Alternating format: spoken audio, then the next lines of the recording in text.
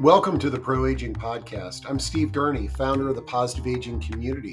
We're excited that you can join us for our interactive discussions with pioneers and thought leaders on a wide variety of topics related to aging and longevity. We're able to bring these discussions to you along with copies of the Positive Aging Sourcebook, thanks to the support of our Positive Aging Community champions. Visit proaging.com to connect with them and find hundreds of other resources.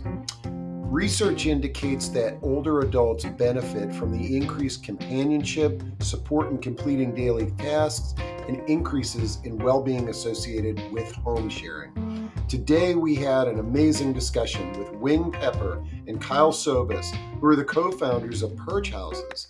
We're going to learn about this innovative new concept that brings together women age 55 plus to co-live in affordable, spacious, and beautifully designed homes. So let's jump into the discussion with Wing and Kyle. Today, we are going to be diving into a new and innovative approach to home sharing. And I'm thrilled to have Wing and Kyle with us today, who have launched this new innovative company called Perch Houses. And while we're going to dive in and learn as much as we can about their concept and what they've created, I recognize that this discussion could be more of an open-ended conversation on, home sharing, solo aging, what have you. And so one important thing that for everybody to realize is that if you haven't attended one of these discussions, the best part about it is they're live and interactive. And so if you've got any questions, feel free to throw those into chat or use that Q&A button at the bottom of your screen. If you would prefer to ask a question verbally, just raise your little virtual hand and I'll open up your camera and mic. And the good thing to know about these discussions is that you don't need to worry about your camera and mic suddenly popping on. The only way that can happen is if you give me permission. So enough of that soapbox there. Kyle and Wing, really charged up to have you here today. I'm a huge advocate of home sharing for a variety of reasons. And I was thrilled to learn about your new concept that is being launched in Northern Virginia, but hopefully will be nationwide before the blink of an eye, right? But let's before we dive into what Perch Houses is, let's get to know the two of you a little bit better. Tell us a little bit about your backgrounds and what brought you together on this concept. Sure. Well, thanks, Steve, for hosting, and thanks everyone for coming. We're excited to talk about Perch Houses. You've just mentioned something about going national. I will say our focus for some time, we hope, is on the DC, Maryland, Virginia area. Solving the problem locally is not as we all know, not a short-term thing. And so I think we do look to bigger, to growth around the country, but I think we're also set on spending some time here. Our background is Kyle and I both worked at a venture capital firm here in the district and between Baltimore and the district. And we come from a healthcare background. And my background is as an entrepreneur and a digital marketing executive. And about 4 years ago, I became the primary caregiver for my now 84-year-old mother, and began to really look at the market of how people are aging at home. What are the good parts about that? What are the hard parts about that? And I also began to look at the different options people had in different economic strata. And as I was looking at this, I got together with Kyle, and he and I spent about 8 months researching the market, and we went to market for the first time in late April, early May, and I'll let Kyle introduce himself. Thanks, Wing, and thanks, Steve, for inviting us to join this forum and for all of your interest and enthusiasm for what we're doing. We do really appreciate that. Thank you also to everybody who joined. We're really looking forward to a back and forth discussion today. like Wing said, I'm Kyle Sovis. I'm a registered nurse by background, and I've worked in the field of population health for some time. And prior to starting this business with Wing, Wing mentioned his own caregiving experience. I also have had some personal experiences and been positively impacted by different co-living and house sharing experiences, and from a number of different perspectives. And so, we're really excited for Perch Houses, for what we're building, for doing this in the DC, Maryland, Virginia area. And just really looking forward to the discussion today. So I hope you all find it as and I know as we do. These guys know that I'm really enthusiastic about what they're doing, and so I'm thrilled that it works, and I look to this someday as something that is in every community, because as I'm sure you discovered when you started doing the research, you wouldn't have launched this. As I've discovered is that there is just not enough affordable housing out there. And then the other phenomena that we are that I've really was a blind spot to me is the concept of solo aging, and just how many people are out there that are not necessarily connected to family or loved ones, and it could be that they've got a big family, but they're just not where they're living right now. And so I was thrilled to sort of learn about this approach, because I think it addresses two very important needs. One of the things that you all shared with me was a video, and I'm feeling like let's play this video to kick this off, because I think it's well done and it'll explain the business model that you all have created, and then we can have a conversation from there. So let me go back to sharing my screen, and then I will hit play. Welcome to Perch Houses. We believe an affordable place to live in a great location surrounded by nice people isn't too much to ask for. That's why we started Perch Houses. We're a new type of home sharing service that provides affordable co-living for women 55 plus in spacious residential houses right in the heart of our vibrant communities. We acquire beautiful homes in desirable neighborhoods and lease individual bedrooms to renters like you. Each house comes with a great kitchen, common area, storage, outdoor landscaping, and cleaning service, all included. The best part is you can get matched with other women like you or organize your own Perch house. The choice is yours. All this for about 25% less than a standard one-bedroom apartment. If you want to live in a great house, lower your monthly rent, have the support of friends, and be a part of a growing community, see what's possible at perchhouses.com. All right. So that was a little teaser for everybody out there, and the cool thing. Well, so why don't you all break it down a little bit for us, kind of what the model is designed to do and how it works? Yeah, well, a couple of things, up front. One of the questions you always get asked when you start a business is, well, why are you starting it? And there are some very strong signals out there in the marketplace that we need some new living options and housing options and health options. And one of the first is a statistic that really flies under the radar, which is that never more than, this is true everywhere in America, never more than 10% of people over 65 end up in any kind of assisted living facility, nursing facility, CCRC, any of that. So these options that are out there that we think of as being standard places where people go, they are great options. They tend to be more expensive, and they're oddly not for everybody. Like the people that end up there tends to be a fairly small group when you look at the overall population. And the other thing is that the rising rents the last 10, 15 years have been extreme, especially in urban areas like where we all live.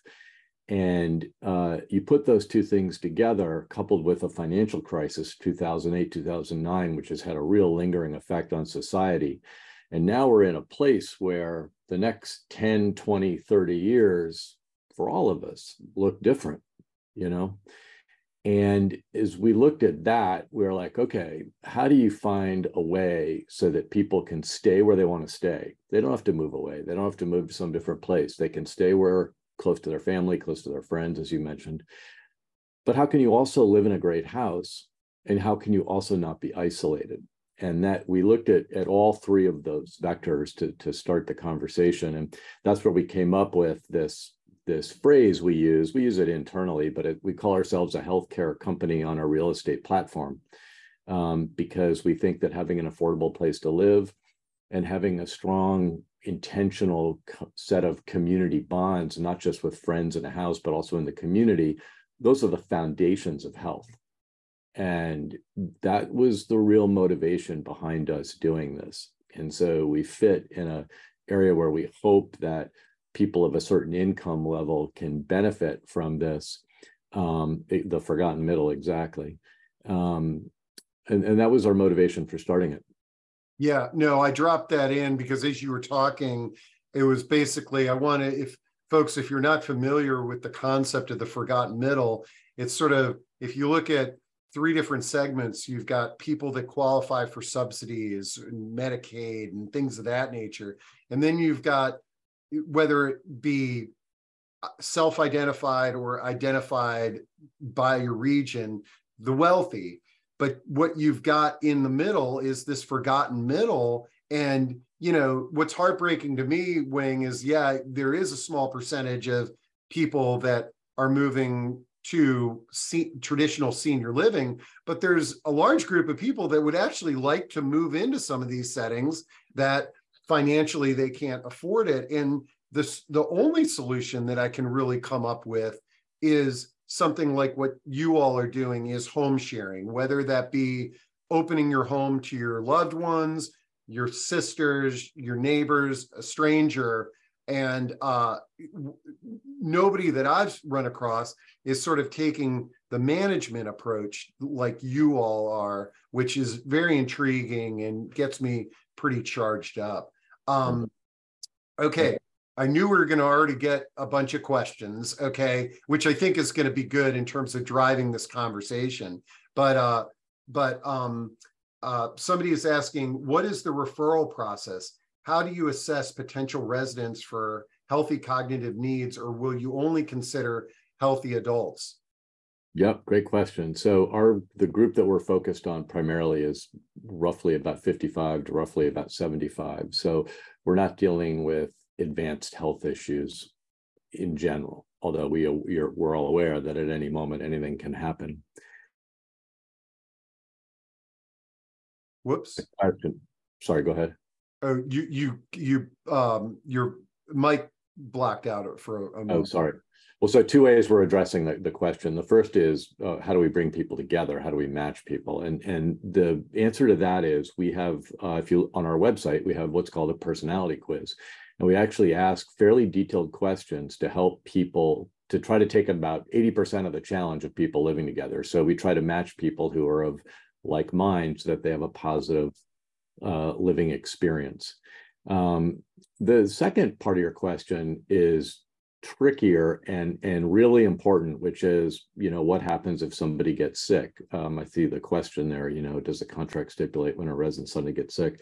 And to be honest with you, we're learning the impact of that. We don't have a set policy. If you get sick, you have to leave. What we try to do is understand how to take care of you, find out what you need, and also understand the dynamics of care in a co-living environment, right? So that's also important as well, because you have to, if a caregiver has to come live in the house, you have other people living in the house.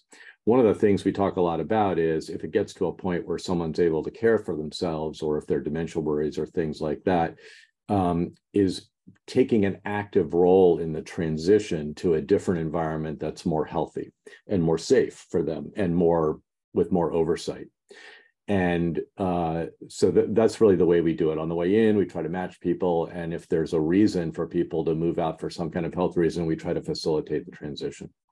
I love it. And Ernestine asks, is this kind of like moving together like the Golden Girls? And yeah, I'd say yes and no, Ernestine. I think people talk about the Golden Girls a lot. I haven't watched the show in a long time, but weren't they all sisters, or they were all I believe they were all related. They weren't. So it brings up an interesting point, because no, in our houses typically people are not all going to be related, but Wing mentioned and the video mentioned that you can either come to us and we will work to match you with people that we think are going to be most compatible with you, that you're going to really enjoy living with and hopefully develop that kind of bond with. Or you can come to us and say, hey, we've got a group of people that have been talking about doing this for a long time, and now we sort of have a way to do this together, and we'll help you find a place. Yeah. And then I think there might even be another option. I see Retta has a question. She says, I own a house. I'm female. How can I put my house in the program or qualify for it? And Retta, I would reach out to these folks, but also, there are, with everything, there are, and traditionally, the thing that's intrigued me about what Perch Houses is doing is that there are folks that are out there that are home sharing, and they're just doing it on their own. It's sort of like their friend, their sister, they come together and they figure it all out on their own. And then there are some websites out there. We've featured a couple of them over the years that can maybe facilitate connecting you with somebody. And then there's some nonprofits out there, because county governments are realizing that this is a problem, is people can't afford to live in these expensive counties. And so there are county-run home sharing programs that are designed to create affordable housing without having to build another building. But what intrigues me about Perch Houses is the way that you all are approaching it, where it's sort of a concierge almost, is that if I like this house, if I like the roommates, boom, I can move in, and as somebody had said, I like the housekeeping and the landscaping. I think those are amazing features that you're offering. Yeah, it's I think that I'm looking at all the questions, and I will answer some of them generally here, and then I want to get into some of the specifics. But there is no one way to do this, is my first answer to everybody. There is multi-generational living. There's sharing your house with another person. There's doing what we're doing, which is co-living. All of these solutions don't even put a dent in the problem, including ours. And so all of the approaches to finding an affordable place to live where people are not lonely and isolated, and then have their lives made easier through services and things like that, there are multiple ways to address that. Our approach is to use existing inventory, so houses that are already in the marketplace. And what we've heard from Arlington County and Fairfax County, who we've spent a lot of time with, less time with Loudoun County, but that will come, is that they are very appreciative that we're not doing new building, that we're using existing inventory, that we're integrating people 55 plus, or keeping them integrated into the communities, and that we're also offering services to help keep people engaged. And engaged can be anything from, and this is something we want to talk about at the end, is to ask the help of everyone on this call, because we're looking to integrate with services into our business. So you put all those things together. One of the things we're most intrigued by is offering job referrals and keeping people. Look, I'm 63, so I am in this group, and I look forward to working for a long time. And I think that's, the people that we're seeing as our target. We're not retiring. We have a lot more to do. So that keeping people active that way is very, very important. One of the questions that keeps popping up is about men. The answer is yes. We've thought about this a lot. And one of the things when you start a new business is you have to focus. You have to pick a place to start. And we looked at men quite a bit. And as you might have gathered, we are men. So we get this, and what we've realized was that women are much more predisposed to co-living and to building community. Men behave differently. It's not that this wouldn't work for men, but we felt there was a broader value proposition for women that we wanted to prove first. And if we get down the road and it looks like this will work for men, it's very easy to open that up, but we had to start with women. The other statistic that was kind of startling in that regard was that women are almost, I think it's about twice as likely to live alone at this age than men. Men at this age are still typically partnered or living with somebody else, but about 50% of women age 65 plus are living by themselves. And I will tell you that we've had some amazing solo aging discussions on this platform, and we even did some little kind of workshop things on solo aging and building your personal village. And 90% of the people that were there were women, and to the point where there was I did this one thing. There was a man, he was like, can we talk about the needs of men who are solo aging? Just ironically, this month I'm going to be giving a talk on that topic because, one thing that I've appreciated in getting to know the two of you is the focus and the fact that, hey, look, you can serve everybody, but if you really focus in and dial this concept in, then it's easy to expand to co-ed houses or male-only houses or what have you. But I love your approach, and I love the approach of starting geographically with Northern Virginia and the DMV. Get this dialed in and then replicate it to other areas. Well, and a key part of that is the homes. And I see there are a couple of questions about how does the home part work, the investing and purchasing and things like that. So one of our keys is that we do not own real estate. And there's a lot of reasons for that. It's expensive to start. And so by doing a leasing and a subletting model or a property management model, we can learn at much greater scale, much quicker, at lower cost. It's not to say that down the road we don't want to own properties, but right now we don't feel the need. But to the point of, and yes, we have investors and we can talk about that, but homes for us are very intriguing. So if anyone out there has a home, ideally with a 4 to 3.5 bathroom ratio, to be specific, 4 bedrooms and 3 bathrooms don't work as well. But if you have 4 to 3.5 or more bed to bath, we would love to talk to you about your house because we can generate more income for you. If you lease your house for a certain amount of money, we can probably lease it for more money than you're getting on a regular lease. And yeah, I think from a real estate and you're handling the management of their property now as well. And anybody who's been a landlord recognizes that that's, sometimes it's depending on your property, but to be able to turn it over and to have, some women 55 plus, you're contributing to the fabric of the neighborhood and and doing something really good for the community. One of the other questions. Oh, sorry. Go ahead, Kyle. No, I just noted in the chat, Gail said bedrooms each with a bathroom, and that's exactly right. So each of just to be real specific and concrete about our model here, we would take a 4-bedroom, say 4.5 bathroom home, and then each bedroom would be paired with a bathroom as one co-living unit, with ideally, an extra half bath for guests. Yeah. And then each of the 4 folks living in that house would share all of the common areas of the house.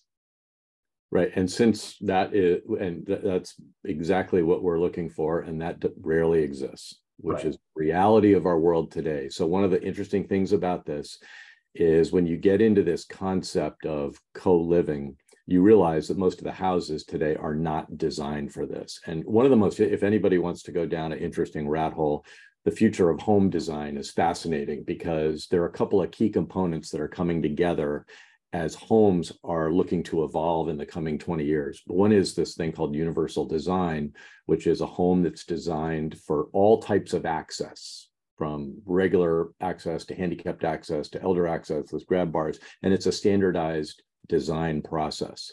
The other thing is how the homes themselves are designed with more independent spaces. So the traditional thing of a beautiful primary bedroom with a big bathroom and 3 really tiny rooms for the kids and 1 bathroom that they share, which is many houses today, that's actually evolving quite a bit because people are living differently. Families are living together. People are living longer. People are living, and this is the space that we're coming into. But in the real world of starting a business, we have to work with what we have. And so to Kyle's point, if there's a house with 4 bedrooms and 3 bathrooms, we would consider adding a bathroom. Sure. We would actually do work on the house to get it to the spec that we need. And we help contribute funds to do that.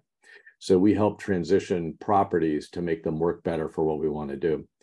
One of the questions that I also want to answer, which was back a little bit that Renee asked, but it's a really important one, is about the operating of the house. Like how does the house work after we do this? And I want to make, this is really important point. We are not managing what happens in the house. We take care of the house. We're there to provide services and kind of provide white glove treatment for anything that people need. But these are independent people like all of us living together, and they cook the way they want to cook. They socialize the way they want to socialize. It's your house. Your house, exactly. And so the way we create that environment is through something very specific called a community plan. And what we do is when we rent the house, we have a document. It's like 5 pages long. And we sit down with every resident together and we say, okay, here's your template. And we've covered a lot of things here, but this is really up to you to shape and to make it work for you and your house and your sensibilities and your values.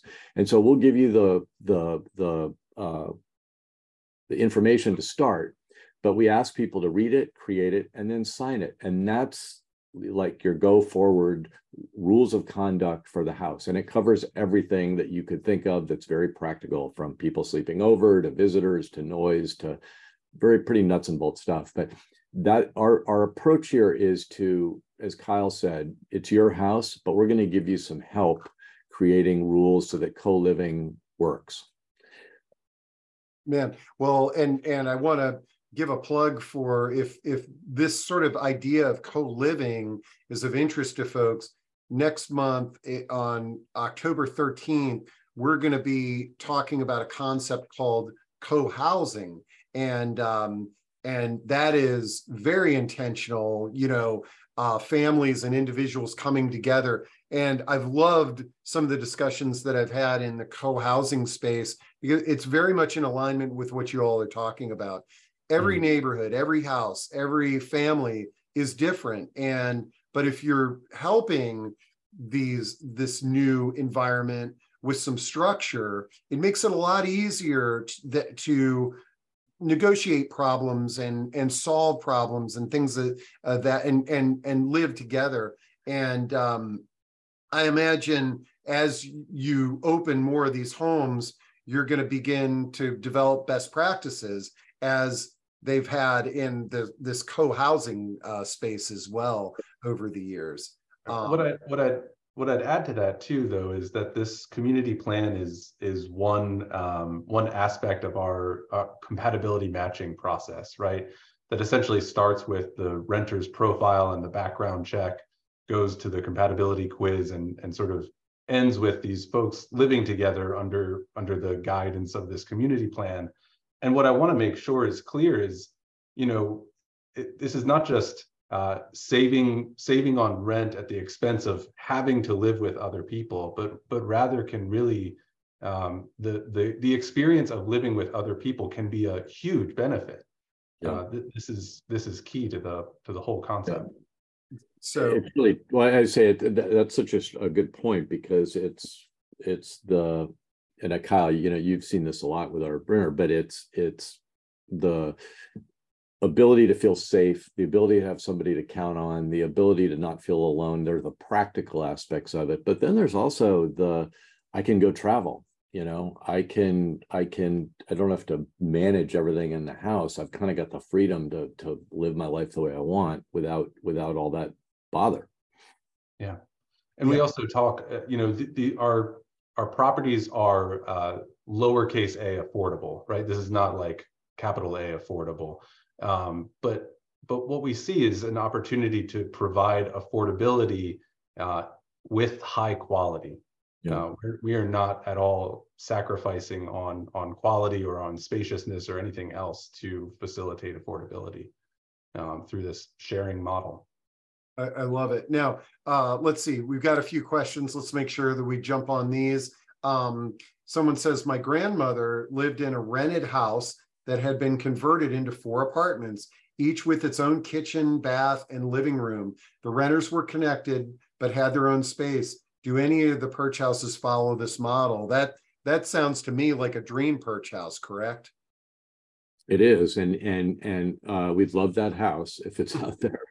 Well, her grandmother was a renter too, so it's it does get, this gets back to what we were saying before.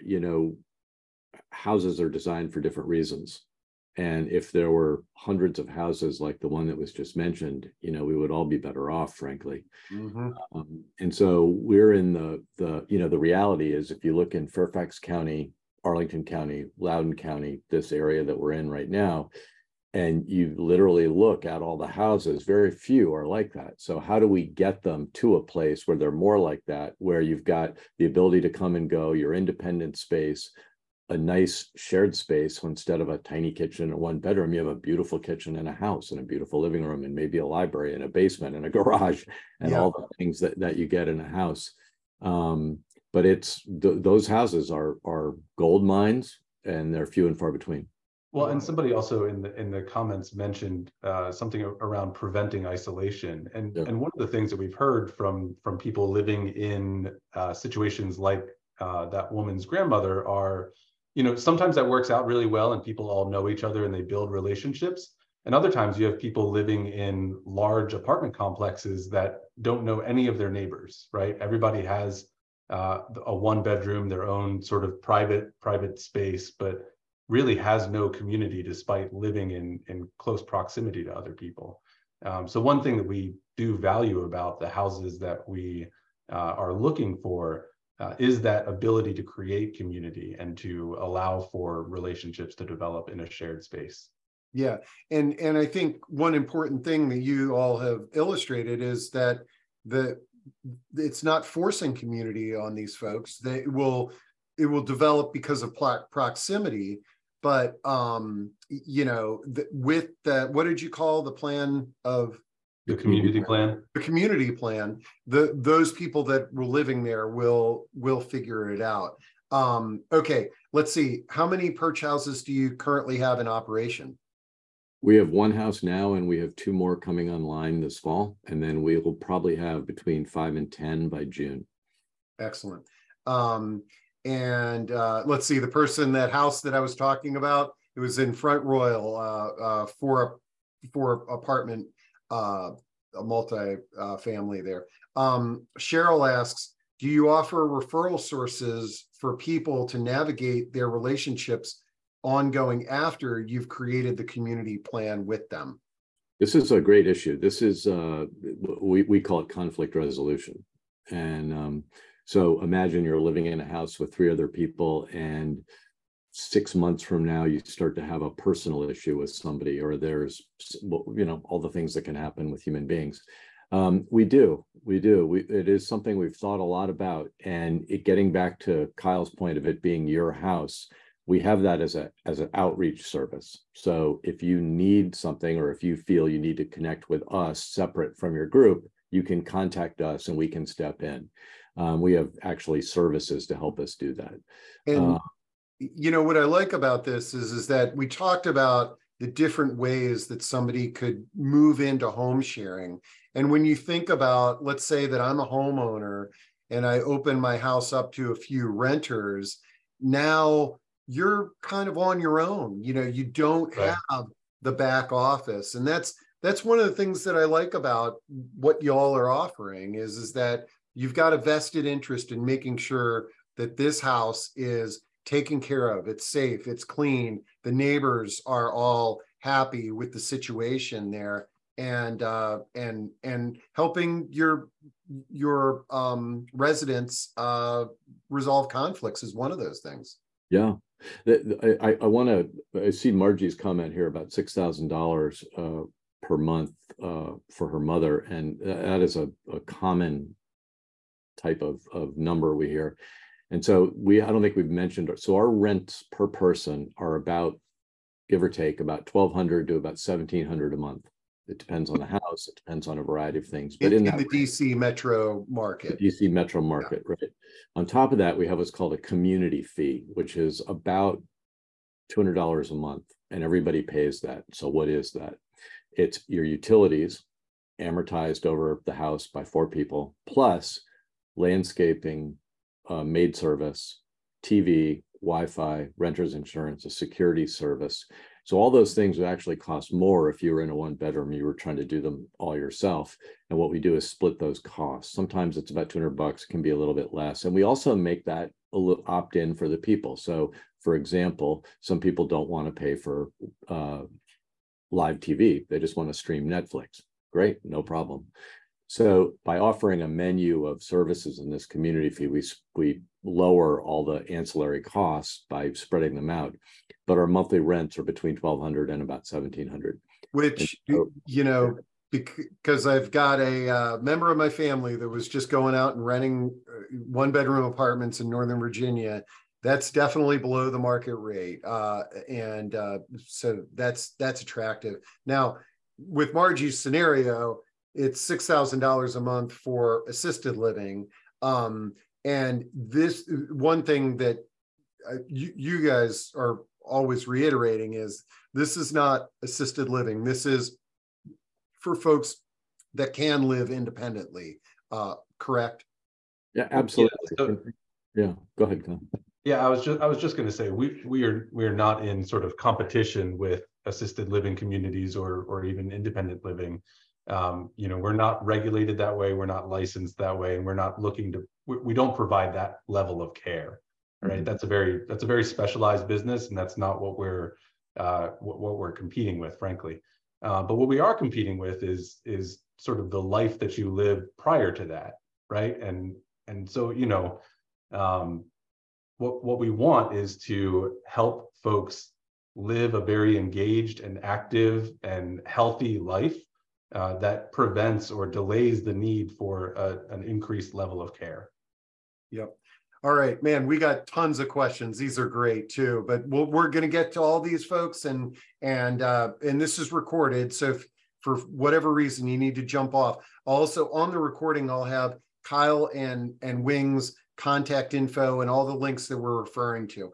But how do you handle parking, since many of the residents will drive?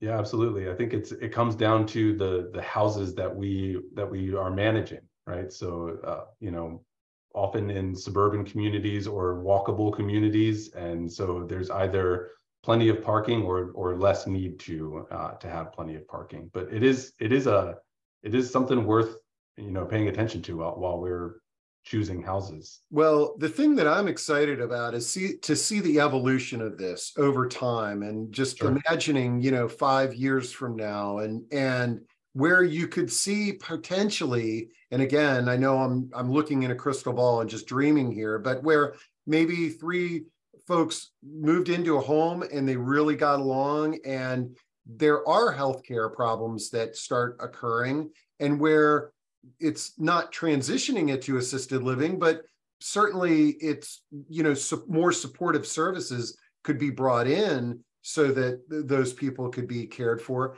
The other thing on the same note that you start thinking about is 3 people that are living together, 3 or 4 people living together, and maybe 1 or 2 don't like driving or don't want to drive anymore. And then the other residents are really willing and able to drive, where there can be shared resources there as well. It's funny, people who come to look at our house for open houses. So as some of you know, we have open houses, and like every open house, people come to the open house. It is amazing how many people come as groups. Mm-hmm. 1 person driving, 2 or 3 people in the car. It's a very noticeable difference. Yep. Okay. Now, geographically, Margie was asking, are there perch houses in Massachusetts? And I think I saw somebody talking about New York. Right now, primarily Northern Virginia and the DC metro market, but potentially you can see where this is a model that could be replicated and come to communities all over the country. And what I'd recommend, though, is, Margie, if you're interested in this concept in Massachusetts, email Wing and Kyle, get on their list, because they're sort of pioneering this and learning how this is can be implemented and might be able to help in your community when the time is right. I'll add something to that real quick too, just to say, Northern Virginia was very attractive to us for a number of reasons, including from a regulatory perspective. They are in Fairfax and Arlington are very forward-looking and progressive in terms of helping this forgotten middle group, and so they're encouraging these types of co-living models and house sharing models. In some places around the country, what we're doing would just not be allowed. Where they're banning, like there's some neighborhoods that will not allow Airbnb and things of that nature, where sure, and depending on how those regulations get written, sometimes they're essentially a broad enough brush to prohibit our co-living model. Mm-hmm. I just want to say specifically. So the issue with Airbnb, for everyone's background, is what they call short-term rentals, right? So what happens in a market is when Airbnb takes over a market, the rents go up.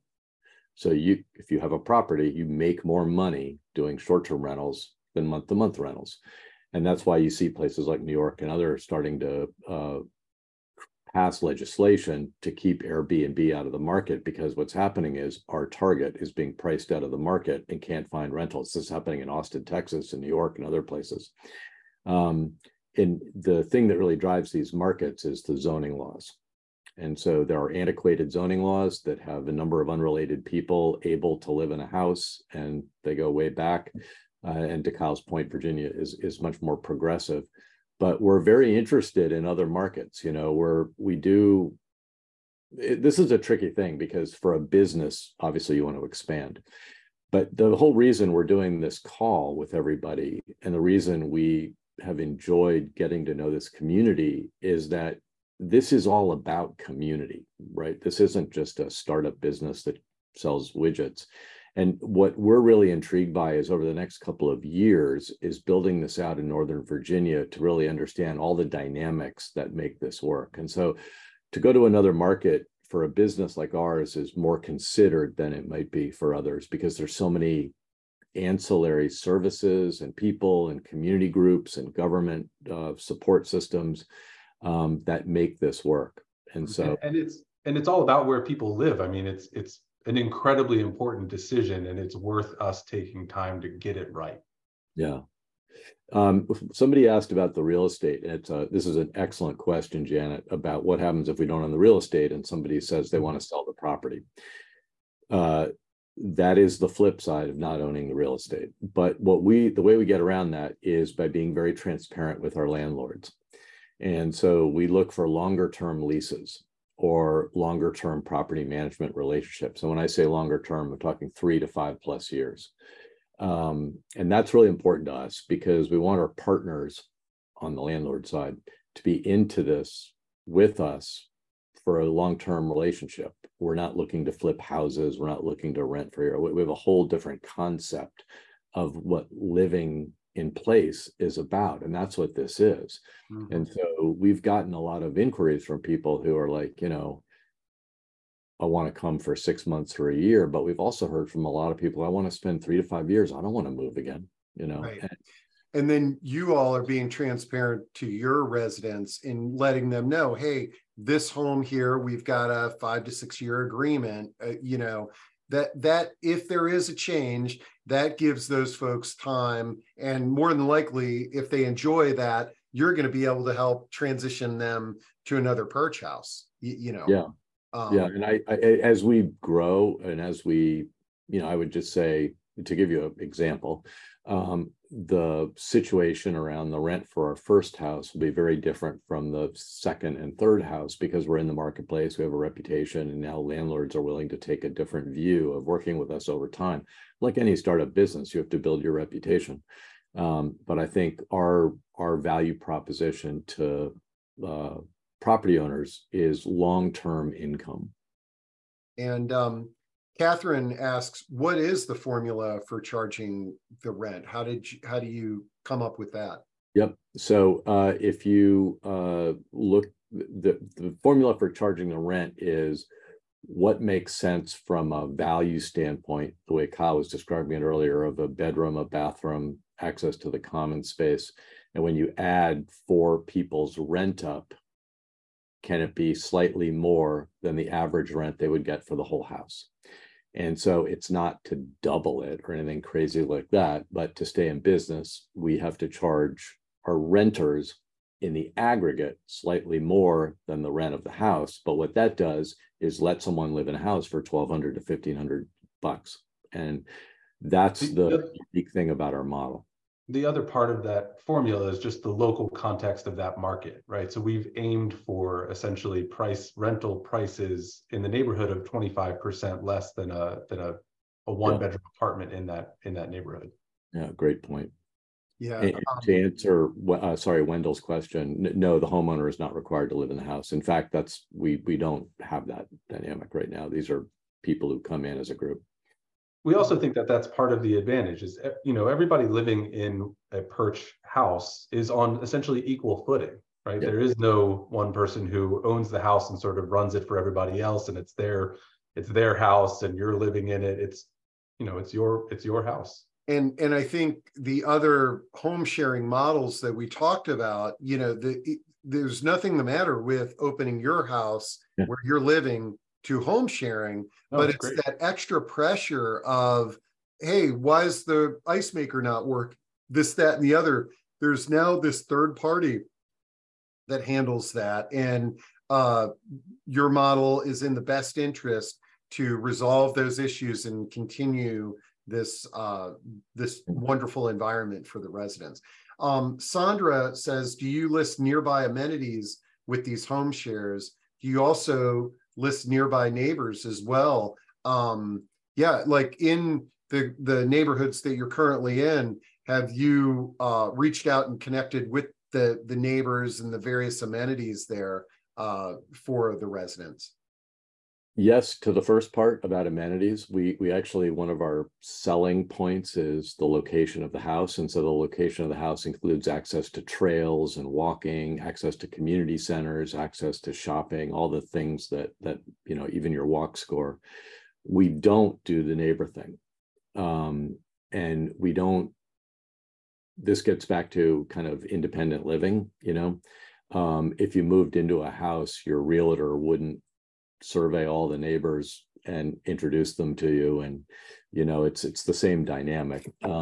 We kind of leave that up to people to integrate into their local community, the neighborhood themselves. Okay, Ernestine, I knew this question would come up multiple times, but it's good to answer it as many different ways as possible. How do you address conflict in the home, and just kind of repeat the agreement thing a little bit? Well, Kyle, you want to answer? I'll take the first answer, and then you add to it, Wing. But everybody coming to Perch houses goes through essentially a process, right? It includes building a renter's profile, going through a background check, completing a compatibility quiz, and then upon living in the housemates together create a community plan that sets essentially guidelines for living in the house together and making sure that it's a positive experience, that it's a net positive experience.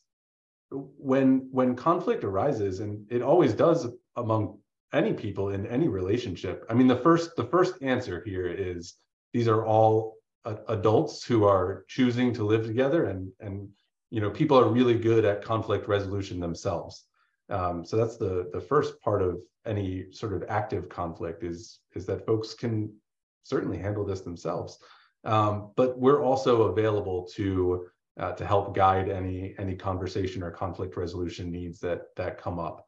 And the last thing I'll say is just sort of jumping back to the community plan and the lease. There are a lot of situations, common situations, things that we get questions about, like what if X person is having Y person over 5 nights a week and it's been going on for months and they're basically living together now, right? And so like things like that are dealt with in the lease and in the community plan, and have specific guidance associated with them. Yeah, this model is not new because I basically lived from age 18 to I think like 27 in a self-managed environment like this. Yeah. And the irony is I couldn't afford to get a place on my own, and I wanted companionship too. But as a young adult, we figured out how to manage all the things that we're probably dreaming about that could happen in your homes. And we figured out a way to make it work. And a lot of times when you make it work, it brings you together closer. And some of those folks that I lived with are some of my best friends that I've ever had. Let's see. What is the management fee for you to manage? Usually a % of rent is used for like a landlord management fee. There's 2 models. One is we can lease the house, literally rent the house, and then we can sublet the rooms. The other model is the model you're speaking of, Steve, which is the property management model. And so we take 10% of the monthly rent in the property management model, and we take 10% of the monthly rent because we generate more rent. And so if you're a landlord, the value proposition for us is, and I see some of the other questions, longer term leases, 2+ year leases for residents, which is much more stable for the landlord, but also it's just more aggregate rent over time. I love it. Susan, if this is the Susan Walker that I haven't talked to in many years, I'm glad to hear you here. After a while, when somebody needs assisted level of care but doesn't want to move, do you have a policy or a way for them to move along, or can somebody bring in home care and therapy into the home? And again, I'm going to, on this, before you answer this question, I'm going to go back to when I lived with a bunch of guys in a home. We were regularly getting banged up, playing sports and things of that nature. And this actually happened to one of my roommates where he needed rehab and everything in the home. So it's not, we don't want to sort of stereotype that just because these are homes for people, women 55 plus, that inevitably home care might play a role. It can happen to any of us at any age. Yeah, so a couple of things. One is that this is a bridge that we sort of see and are planning for, but one that we haven't yet literally crossed, right? In our experience. But so a couple of things come into play. One is because this is a house sharing, model, there are just realities to deal with around everybody that's living in that house and whether or not essentially like having a live-in caregiver would sort of fit in this model of living, and would it be under that sort of umbrella of reasonable accommodation? And so this is a very serious question, and one that we've dealt seriously with our own legal counsel, but it will in reality have a lot to do with the relationships of the folks living in that house and what they all want together. And also the reality of that house and whether or not having 24/7 caregiving, if that's the situation and the need, is feasible in that environment. And so this is a conversation that we're preparing to have when it comes up and when it's needed, to make sure not just can somebody do this, but really is it the best thing for them? Okay, folks, it's 5 minutes to the top of the hour. I know some of you will want to jump off because you've budgeted an hour. Kyle and Wing, can we keep on going? Because I'd love to get through this pile of questions. And just remind everybody, this is recorded, so you can jump back in and just go to proaging.com later this afternoon. But these are great questions you all are asking, and I love it because I really see where this is the future of living for us. You know, another choice for us that could potentially make lives better for all of us, regardless of our income and ability, but especially for that forgotten middle and folks that may not be able to sort of live on the market rate that's in their location. Janet asks, what about furnishing, especially the common areas? Since you don't own the real estate, what happens to the resident if the owner wishes to sell the property? Do you really have a long-term lease with the owner? Well, I think we've addressed the second two parts of that, but I am curious about the furnishings and that question.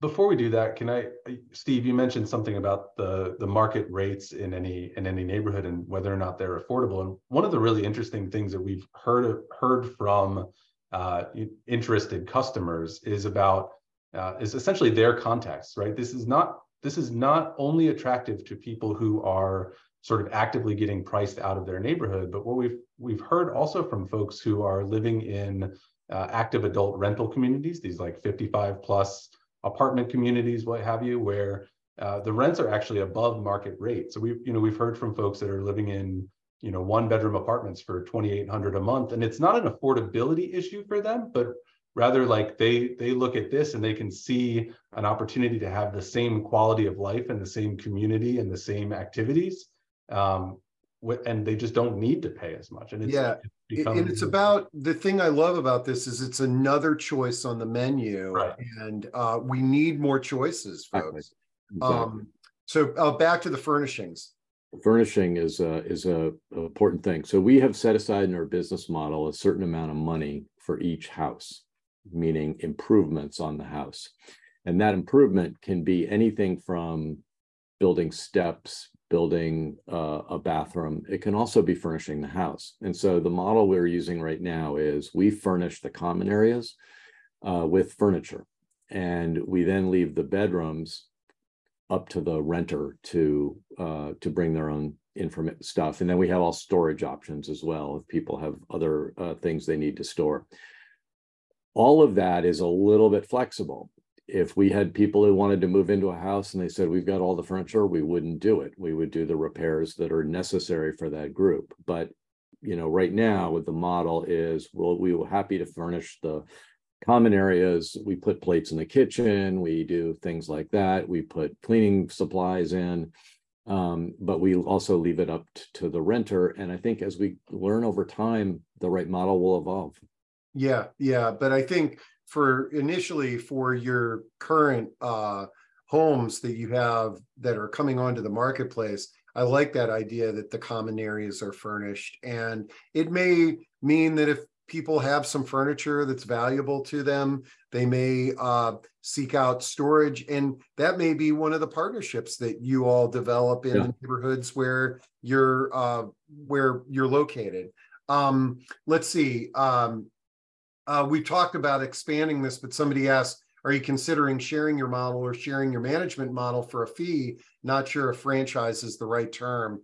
I think you've said a few times, get this dialed in Northern Virginia, and then, who knows where it could go from there. Yeah, there's no question. There are lots of paths a business like this can go down. And one of them, it's interesting too, there's a comment about, have you thought about married couples? And I think all of these are totally realistic options. We had to start with kind of one focus, but if we had two married couples who said we'd like to share a big house, the idea is to have an affordable place to live with great community and services. Mm-hmm. There's a lot of ways to make that work. And so I think we see our model as a template that we can grow in many different directions. And the size of the real estate that you acquire could warrant something like that. I bumped into a neighbor who actually had both sets of grandparents living in very large in a very large house, and they never saw each other. It was that big of a house, you know. So okay, let's see. You talked a little bit about this, but Laura was wondering, have you encountered any zoning issues, or have you had to apply for special zoning? No, and to Kyle's earlier point, we so one of the things you get asked about if you're Kyle and I from investors is, how do you enter a new market? Because investors, of course, are very curious how you're going to expand. And entering a new market to us really comes down to what Kyle was talking about, the zoning laws and the ability of that county. It's a very county by county business, the county to be receptive to what we're doing. And there are plenty of counties out there right now in the right places in America where this model will work. There are others that are more challenging, for example, Maryland, right across the river. And so the difference between the Maryland zoning laws and the Virginia zoning laws is a lot. And that's why we're in Virginia, to be honest, because it's easier to start. That doesn't mean you can't go to to Maryland and, you know, lobby and get the ability to launch there after you get some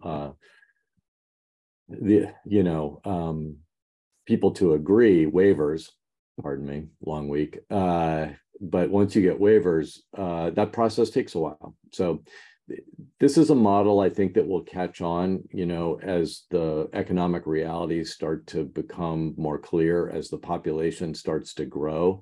And as people get priced out of the market more and more, this is a logical way for it to go. And it really makes those zoning laws that were created for, I hate to say it, Steve, young people like you living together in group houses, like we all did, it makes those just archaic. Okay, Patricia says, do you work with specific real estate agencies to find the houses, or do you search out the properties yourself? We get a lot of Zillow alerts. I'll say that. We would like to work with realtors.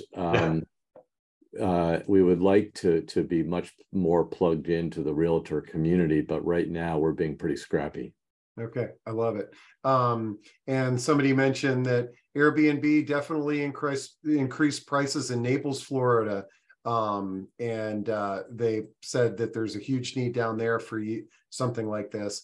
Somebody asked about the average length of a lease for residents. I guess you've got your first property. What are the lease lengths? You know, a typical lease length is going to be 12 months for us, and then, you know, renewals ongoing from there. And on the renter side. Yeah. Right.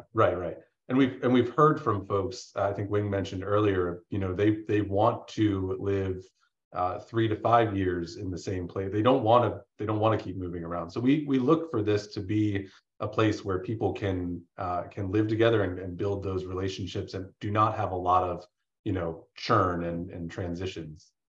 And Shonda is recommending these senior real estate specialists and the realtors that specialize in realtors. Those could with older adults could be a double whammy in terms of helping you find properties, but also giving their clients an alternative to the traditional options if that's not something that's attracted to them. Shauna also is asking, how do you provide storage for everyone? And I guess that's going to be specific on the home. Like if there's a home that has a big unfinished basement, you know, it's got a built-in storage unit. This is a key thing. And I'm going to be really honest.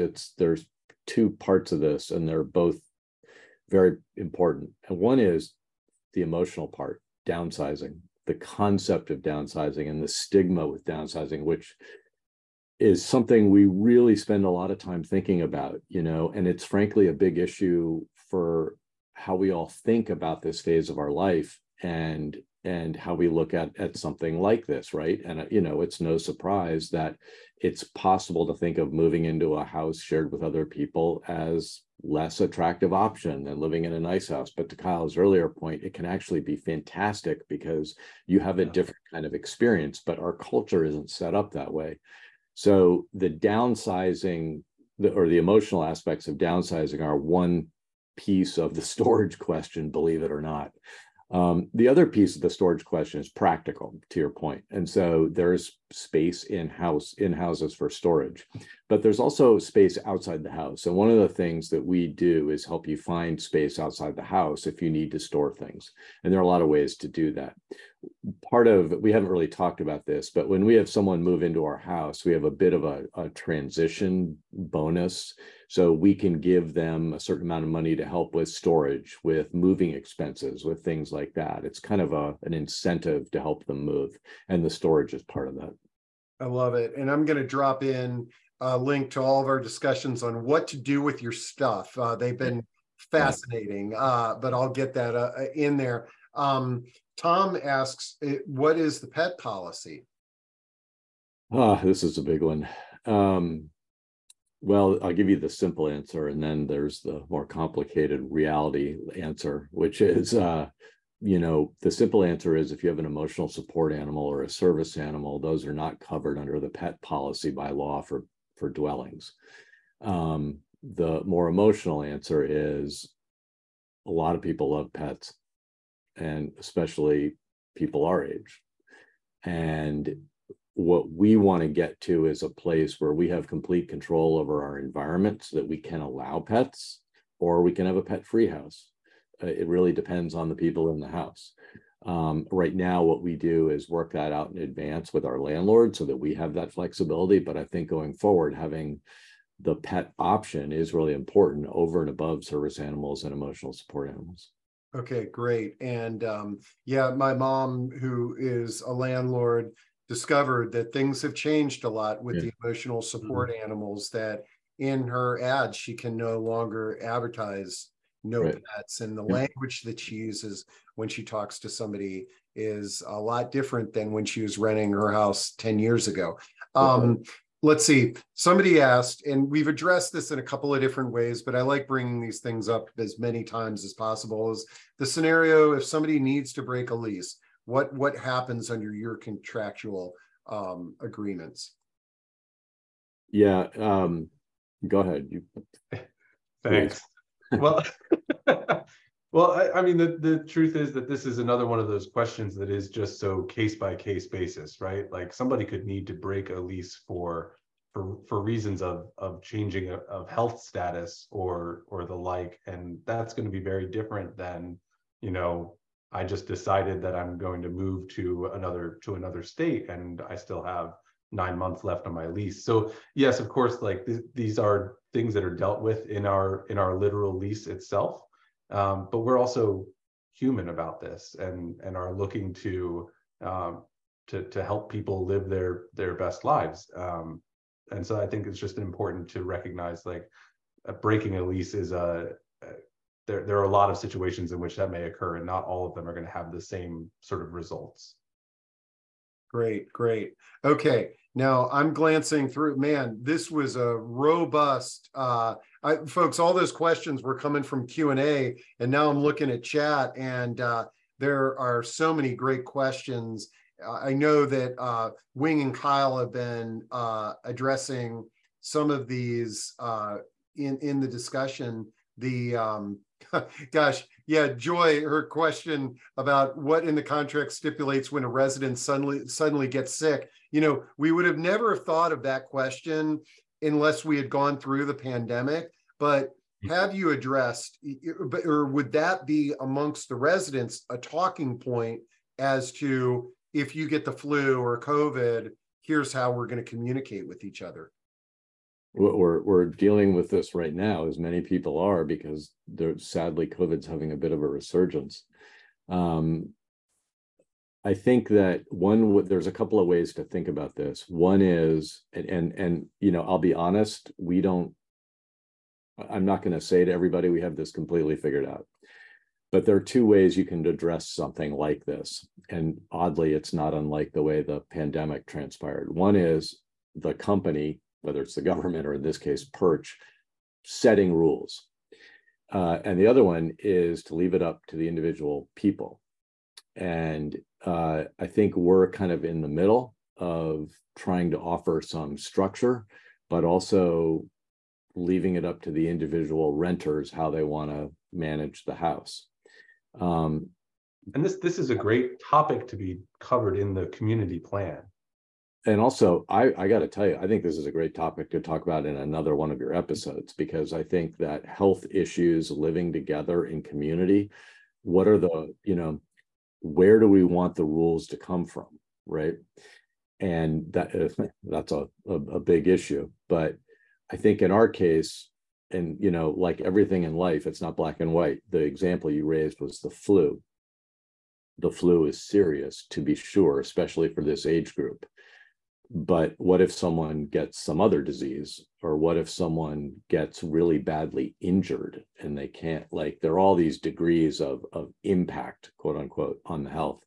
And I think, Kyle said it well earlier, it's really a case by case basis. And part of what we feel comfortable about is that as individual caregivers in our lives and as people, and as part of our service in this business is to help our customers, right? So if one of them gets sick, part of what our job is to help you figure out the right plan. And that is actually our job description. So we never know what life's going to bring, but I think half the battle is having people in place to help you navigate that situation. And that's what we do. And so I think that's where we feel, and given the fact that we come from the healthcare industry, we've got some ability to manage that on a case-by-case basis. Leslie just dropped in the chat, the more case-by-case decisions you take, the better you're doing as human beings.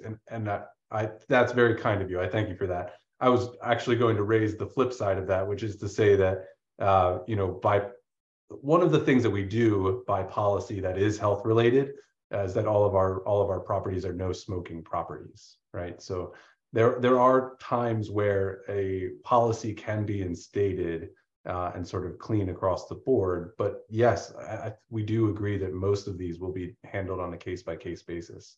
Yeah. Okay, I like this one. I'm scanning through the chats, and we've addressed most of the topics in one way or another. But Elizabeth says, how did you come up with the name Perch Houses? What's the significance of Perch? You want me to answer that? Yeah, go for it. We had a name for our company that really wasn't very creative.